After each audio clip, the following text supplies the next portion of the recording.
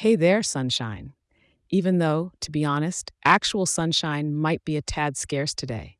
You're listening to your personalized weather forecast for Saturday, December 16th, 2023, for the always vibrant West Palm Beach.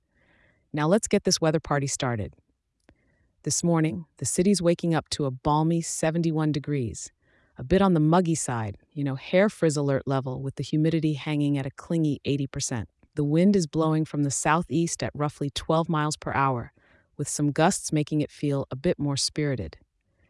As we stroll through the day, the temperature is going to hover around 73 degrees, so it's feeling somewhat like your favorite mild salsa. Not too hot, not too cool. However, it's not all sunscreen smells and beach towels, my friend. The skies are fully booked for a 100% cloud cover party, and it doesn't look like the sun got an invite. But wait, grab your galoshes because we've got moderate rain on the menu, and it'll be serving up to about 2 inches throughout the day. Yeah, it's the kind of day that ducks are probably looking forward to.